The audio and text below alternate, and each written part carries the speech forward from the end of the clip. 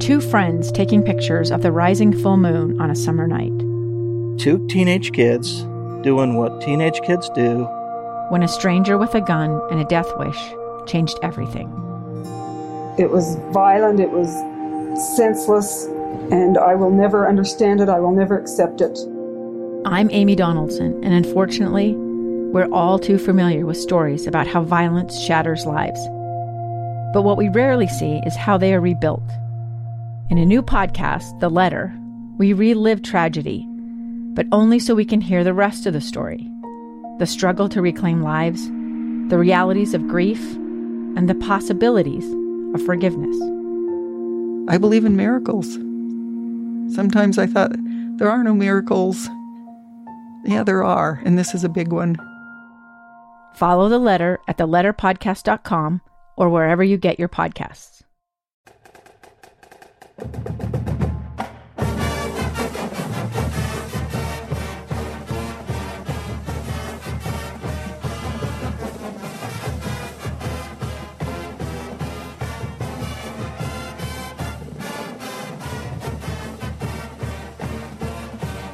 Hans and Scotty here on 97.5, 1280 The Zone and the Zone Sports Network. Joining us now, the head coach of your Big Sky Champs.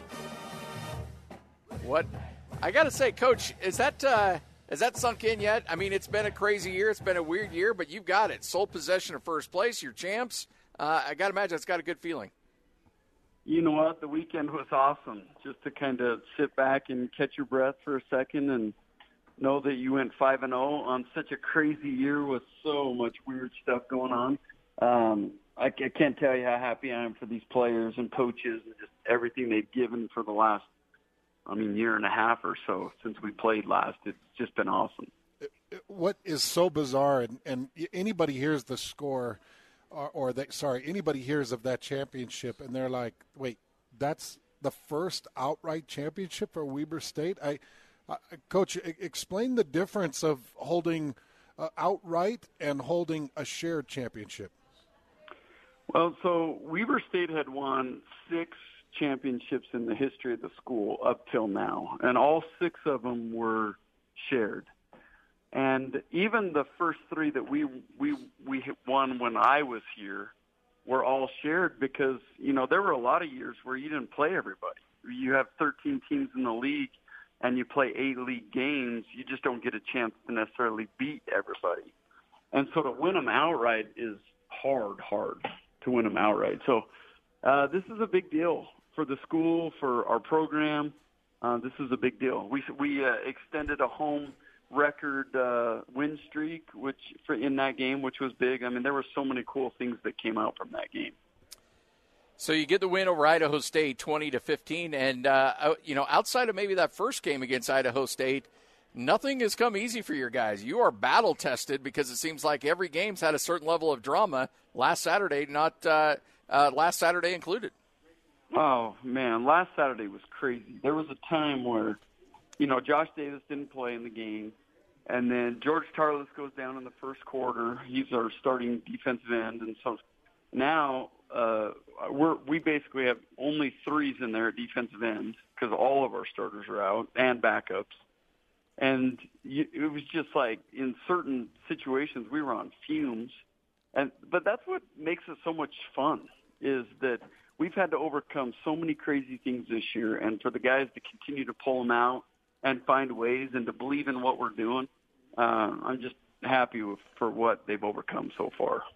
I want to come back to the details of this game and talk a little more specifically about this season, the regular season-ending game. But I want to follow up with what you just mentioned with Davis and some of your defensive ends. Is there a chance that they return and they're available for postseason? Well, this bye week is coming at a perfect time because I think I really believe we're going to get five or 6 starters back for next game. And that can be absolutely critical to our success moving forward in the playoffs is just getting back more healthy than we are right now. Josh Davis, I saw him in the weight room today. He looks much better. He's walking around with no limp, so his ankle looks a lot better. George Tarlis, he's our starting defensive end. He looked a lot better today.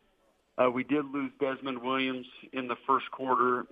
He's our all-conference safety, and he will not be back. So that's a heartbreaking one because he was playing so well. But, that's football. Unfortunately, you deal with the injuries, and you hope that the backups come in and play as good as the starters were. Jay Hill, head coach of Weber State, right here on 97.5, 1280 The Zone and the Zone Sports Network. So you have this bye week. Would you have preferred to make up that game that was canceled, or it sounds like you'd rather just take the week off and let some guys heal up? Well, either or. I mean, we don't. The Cal Poly game, had we had to play it this week, then you go down there and you do what you have to do to get the victory, and I really have all faith and confidence that our guys would have done that again. But with the week off, it does give us an opportunity to hopefully get a little healthier going into the playoffs. All right, so let's kind of look at the playoffs, Coach. How are things structured, and kind of what are your thoughts moving into that first game in the playoffs? Okay, so Selection Sunday is this coming Sunday at 9:30. We will know then exactly where we're seated, where we're going to play the game. We think we'll get a home game. We really feel like we'll be at least one of the top 4 seeds. We think we'll get a home game, but you never know. I mean, that's up to the committee. But going undefeated in the Big Sky Conference, which for sure is one of the better conferences in the country, is a big deal. And so we think top 4 seed, at least a home game or 2 through the playoffs as long as we keep winning, and then we'll see where it goes from there. But I like this team, and I like where we're at. And like you guys mentioned earlier, we are battle-tested. We pulled out some really close games, good wins, and against good opponents.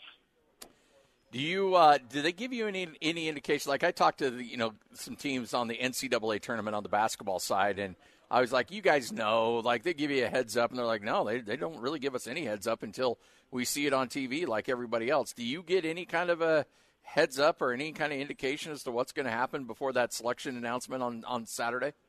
Yeah, I've heard some rumblings at times, like, hey, it looks like it's going to be this or it's going to be that.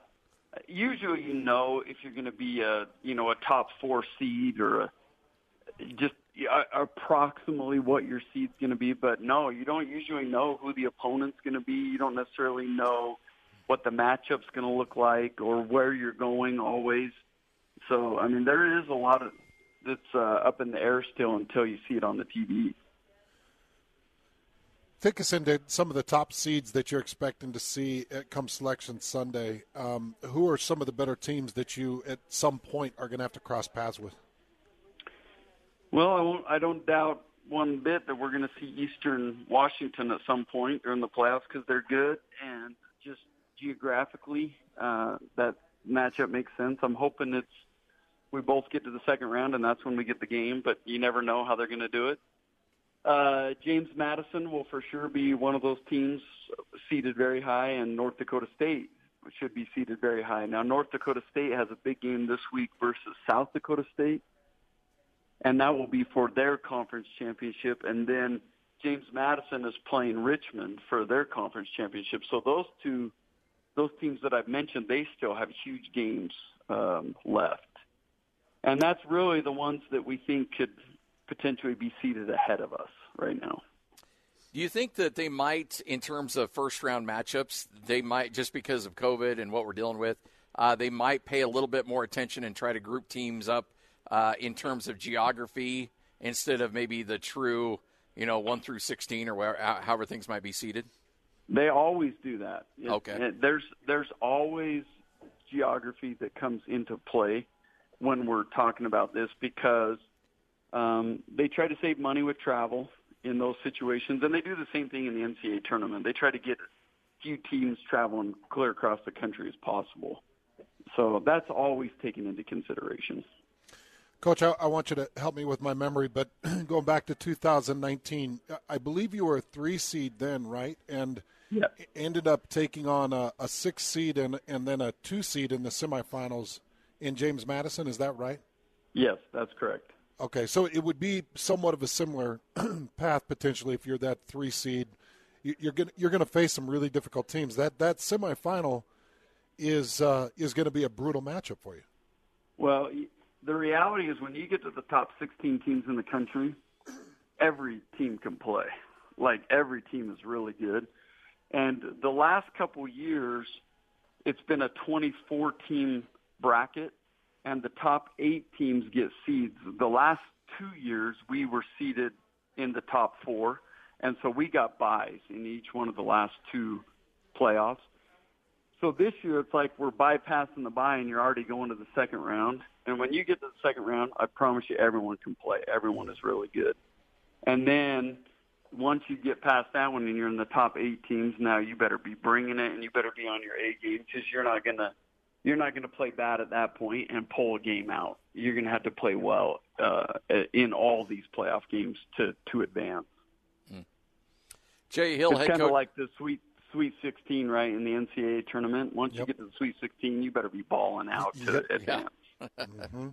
Jay Hill, head coach at Weber State, joining us right here on 97.5, 1280 The Zone. So obviously rest and healing up is a big priority. What else are some of the things you want to accomplish here in this off week when you're not actively prepping for another opponent? Well, we talk so much about football, but, I mean, everyone's got to remember out there, these guys are student athletes, and they're still trying to wrap up classes. Finals are next week.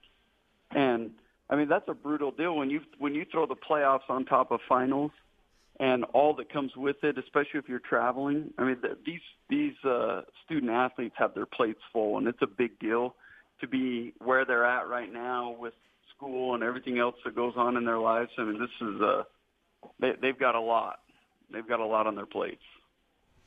Going into postseason play with a freshman quarterback, and I know that Bronson Barron is coming back from an injury and has done a good job of getting out on the field for you.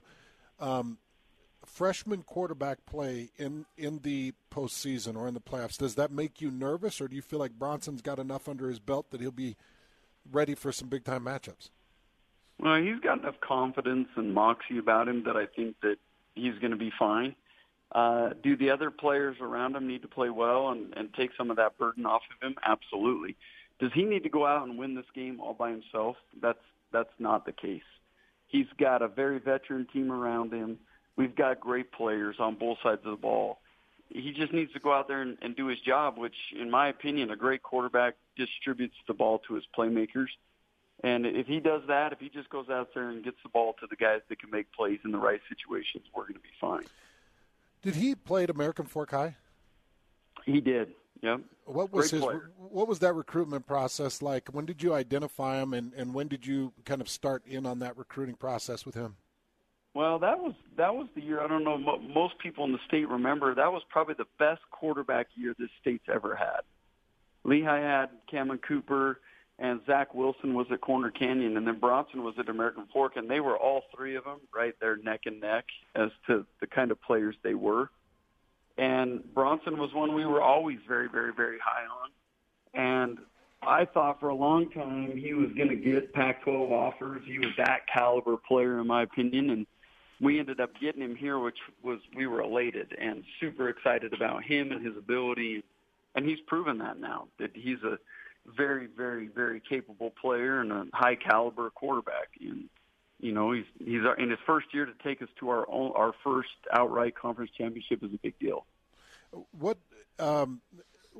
Give me two or three, and I'm beyond the leadership. I'm just the physical attributes, his ability in a pocket or his vision. Give me two or three of his best attributes as a quarterback. Well, number one, he can rip it. I mean, he can throw the ball as good as anyone you'll see across the country. If you go and you put him in the group with, you know, the high elite level guys, and you're just watching him throw Skelly, or you're just watching him throw one-on-one routes, I mean, he can throw it with the best of them. So that's one great quality he's got. I like his mental toughness, and he'll stand in there and deliver a ball and take one right in the chops. And still stand in there and hold on to it as long as he can before he's got to get rid of it.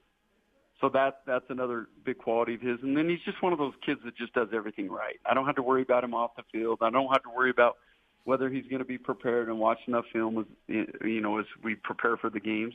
He's going to do those things right. And so he brings so many of the real intangibles that good quarterbacks have, and he has those things. Jay Hill right here on 97.5, 1280 The Zone and the Zone Sports Network. Coach, can't wait to talk to you next week when you'll know who your opponent is and where you're playing and when you're playing. So much going on. But congratulations on an incredible regular season, that outright title, and let's do it again next week. Really appreciate it. Thanks, guys. Huge congratulations, Coach. Good stuff. Jay Hill, head coach at Weber State.